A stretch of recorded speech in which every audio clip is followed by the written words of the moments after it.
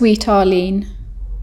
In Arlene's house we live above the mutilated floor. Arlene tells us, this is what you do, this is what you don't. We keep watch over the reddening ivy. We take off our shoes indoors and don't hang up our coats and never mind the cold and the bleak outlook. We think of other moments.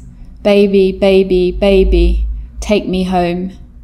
Arlene has us in one room. At night we smother the window with a system of blankets and a towel balanced on the end of a broom. We remain sane despite the worrisome nature of details.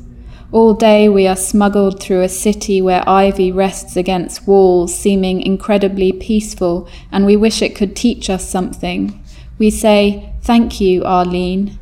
Thanks for this opportunity. Thanks for this shaft of light lying like a plank across the floor. Thanks for the visceral scrape of the freezer trays and for a picture of a lady with no clothes on. Most of all, thank you, Arlene, for giving us things we did not have before, like the chance to eat pears while looking out the window at a pear tree. We've confessed to Arlene.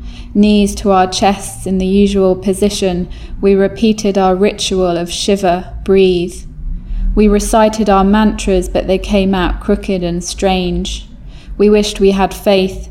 We made this prayer a faithless one. It took all our energy to say, please help. We kneeled up in bed. We had the sheets in our hands like ropes. We needed something to hold. We sent it out. We didn't know if we were talking to God or Arlene or someone else.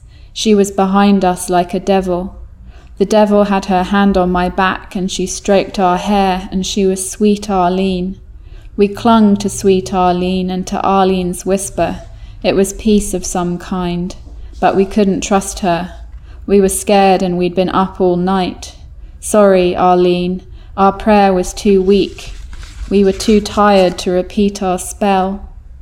On the tape, a doctor's voice said, imagine a place.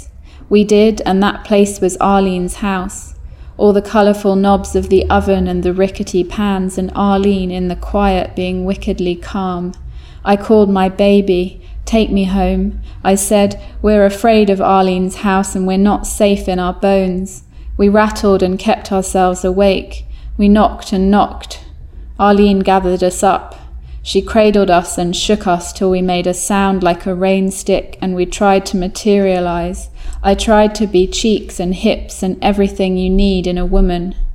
We woke on a plane and my head was on my baby's lap and I thought Arlene had left us. When we landed, my spirit was a rose. We boarded a train and I understood everything. I felt akin to the gleaming haunches of the taxi. Arlene did not. We shushed her and rocked her, just like she taught us. We carried her back to our house.